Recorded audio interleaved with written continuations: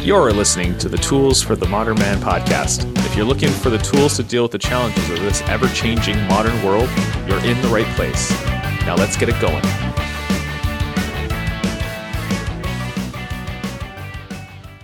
All right, welcome to the Tools for the Modern Man podcast. I'm your host, Pete Beskis, and today I'm going to be doing a book review on The Infinite Game by Simon Sinek. I absolutely love this book. I think this is a must read for everybody. It's a concept that, originated many years ago by Professor James Carse, who defined the difference between a finite game and an infinite game as it pertains to business. But I think this concept really applies to our everyday life more so than even business. And the idea that we're always chasing these finite goals and these finite targets of ours to something that until we die is infinite.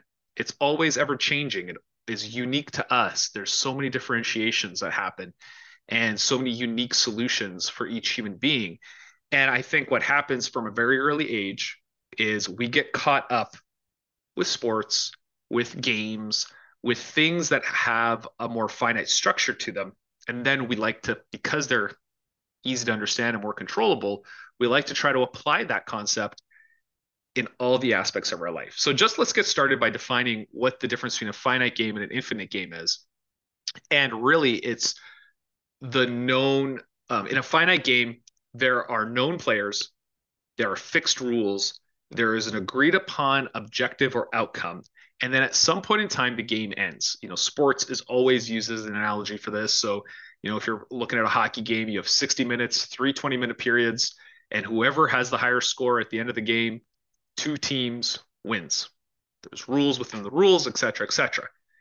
How this varies from an infinite game, though, is that in an infinite game, there are known and there are unknown players. There could be rules, and then the rules could also not exist. Every single person involved in the infinite game has a different objective, and the game never ends. It's almost like, have you ever, as a child, sat there and practiced dribbling a basketball, and all you wanted to see was how long you could keep dribbling for, and then when you stopped, you would just keep doing it again? Or with a tennis racket, how many times you can hit the ball against the wall before you screw up? And that's very much the concept of an infinite game. Now, finite games are great when we're playing games, but in the infinite side, it's really about just getting better or improving or keeping the game going. And this applies to relationships. It applies to our careers. It applies to our children and fitness. Fitness is an infinite game, right? Wealth is an infinite game. It's something that you're constantly doing. It's something that you're constantly improving or taking a setback. There's your different trajectory on each one of those things. So what kind of defines, what are the components of a infinite game and how to keep things going? Well, infinite games are hard. And I think this is why we all fall back to the finite kind of thinking. We want to see an end because infinite games are tiring. They're exhausting. They're just doing the effort for the sake of doing the effort. And that's where we can learn or lose motivation. And that's where we can become disenchanted with no idea of an outcome. So we revert back to these finite games so that we can win or feel like we're winning, because that's what's been entrenched in us and taught to us from a very young age is winning feels good, but doing the action doesn't, right? For a lot of things that we do every day. And I think this comes up in our careers, especially in businesses. I spent 20 plus years in the oil and gas industry.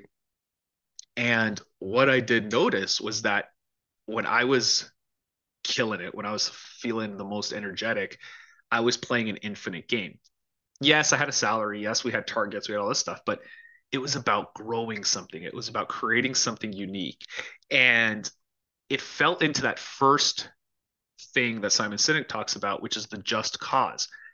Every time I started something new or got to something new, there was this just cause. Like, oh, I get to be part of something that is at the ground level, and I get to help grow it. And for me, that was exciting. And then with every company, and I saw this across the board, you can only grow to so much, and then you flatten and plateau. And at that point, you get out of this growth mindset and you go into a preservation mindset. So now you stop taking risks, you stop taking chances, you stop doing the aggressive things that got you to where you were, because now you're trying to preserve what you have and prevent it from evaporating. And that's kind of where you get into this, where you can also transition from finite to infinite. If you're at a place where that's the objective, their just cause is to create wealth for the masses, well, then that could be your infinite game. That could be a just cause. But a just cause has to give you a reason to sacrifice, to work hard. You have to love it. You have to really be inspired by this just cause because it's about the future. So if you're just maintaining in the present, usually that's when you're going to become disconnected from something. This is something I also saw in corporate when originally you're working for somebody and you have this great vision of what you want to create, and then other people start to change that goal and make it more into a finite game of meet the quarterly numbers, meet the monthly numbers, meet the annual targets. And that gets exhausting because you're treating every single period like an intense game. And that is where you burn out. And that is where you start to disconnect from the reason why. One of my least favorite motivating statements when I was in corporate was return on shareholder value.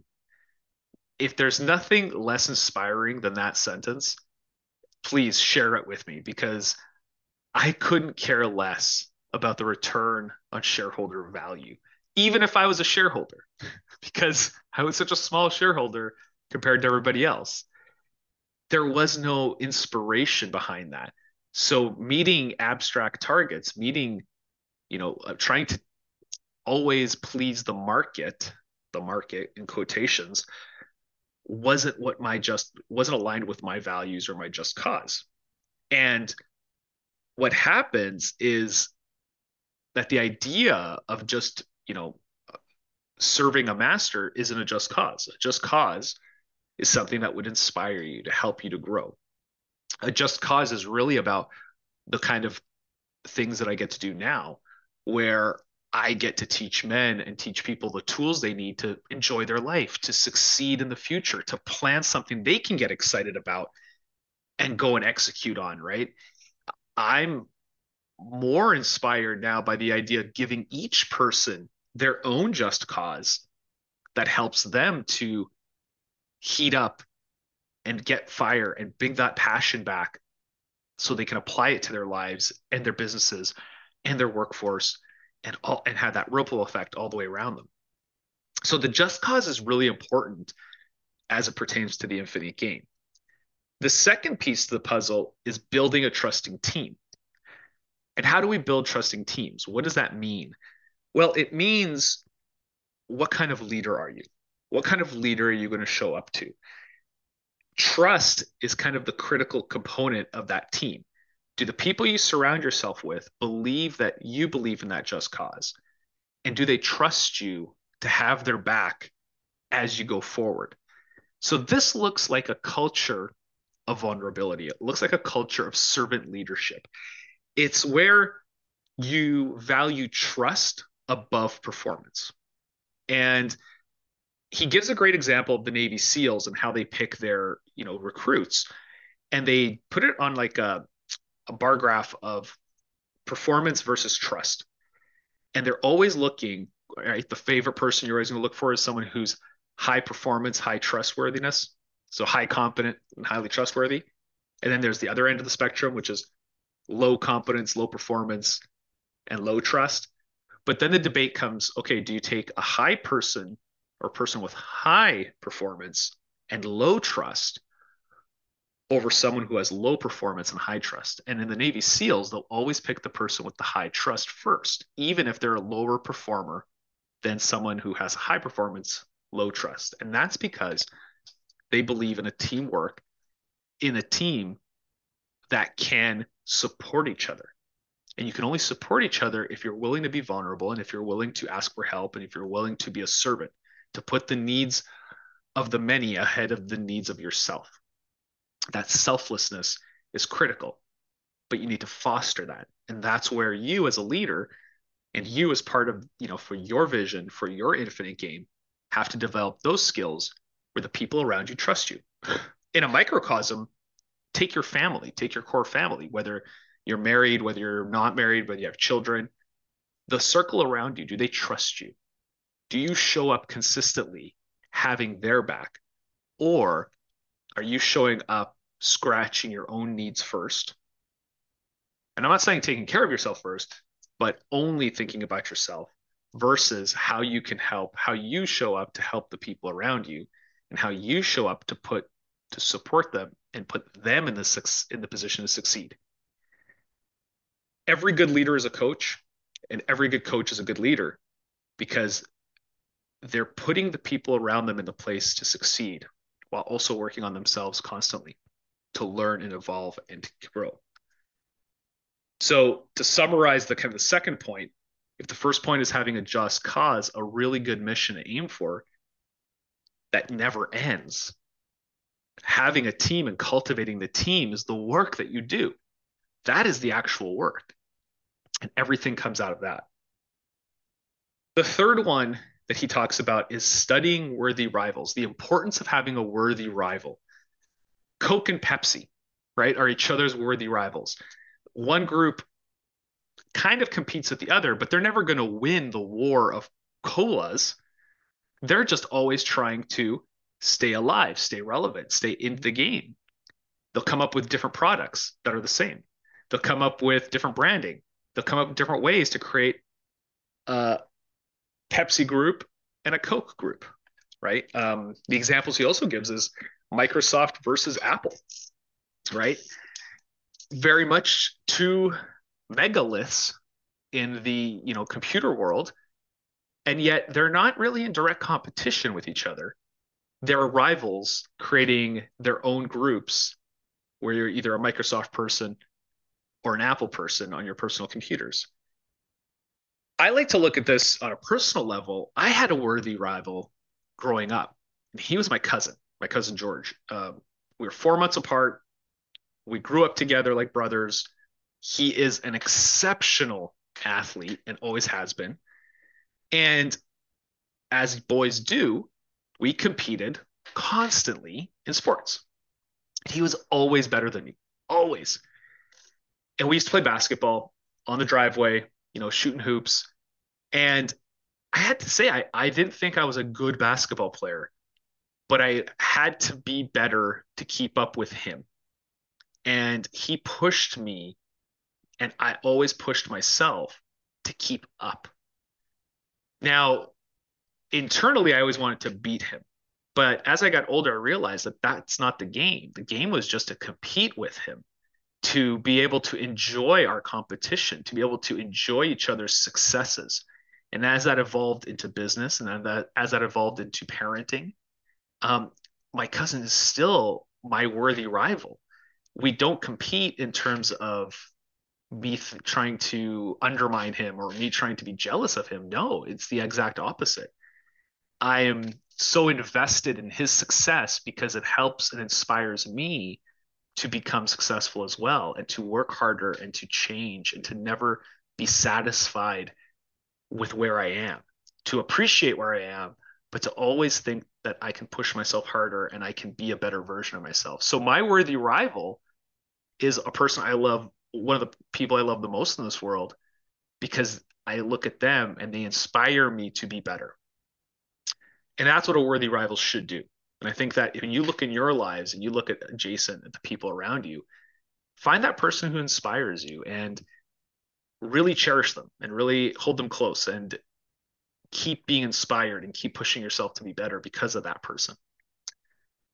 Now, the fourth one, as we get into the book, it's really about, can you be flexible? Do you have the ability to pivot when some massive event happens in your, existence along the path of your infinite game? And I think this is critical in business, but it's also critical in your personal life because we have upheavals all the time. An upheaval could be, a financial crisis. An upheaval could be, a pandemic that shut us down for 2+ years. Or it could be just as, simple as, well, not simple, but it could be something that's just a ripple in your relationship. And can you pivot and can you be flexible enough and to adapt to those things?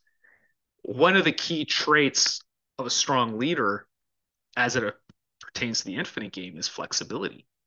It's avoiding being rigid. It's avoiding digging in your heels and being immovable, because that person is now playing a game where the rules have changed. And if we go back to the definition at the beginning, in an infinite game, the rules can change. You're not playing a finite game anymore.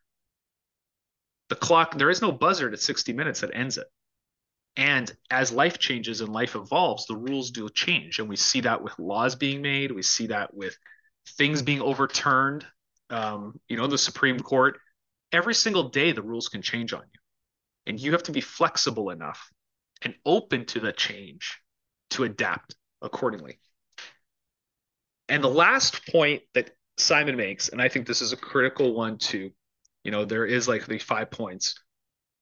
Do you have the courage to lead?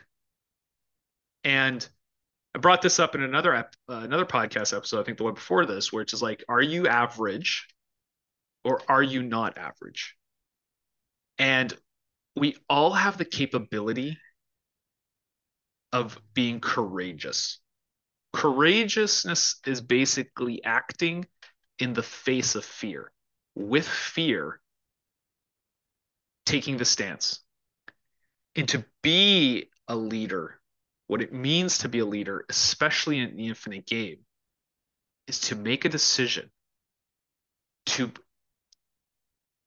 choose something that you know to be correct and to stick with it and have the courage to go forward with it. Now, that might seem a little incongruent to can you be flexible, can you pivot? But pivoting when a major event happens to you is essential for success. Having the courage to see through a plan is also essential once you make that pivot. You don't want to be the wishy-washy person who's flip-flopping back and forth, back and forth, back and forth. That's not what is meant by courage and pivot. It's make the massive move that you know you need to make and see it through.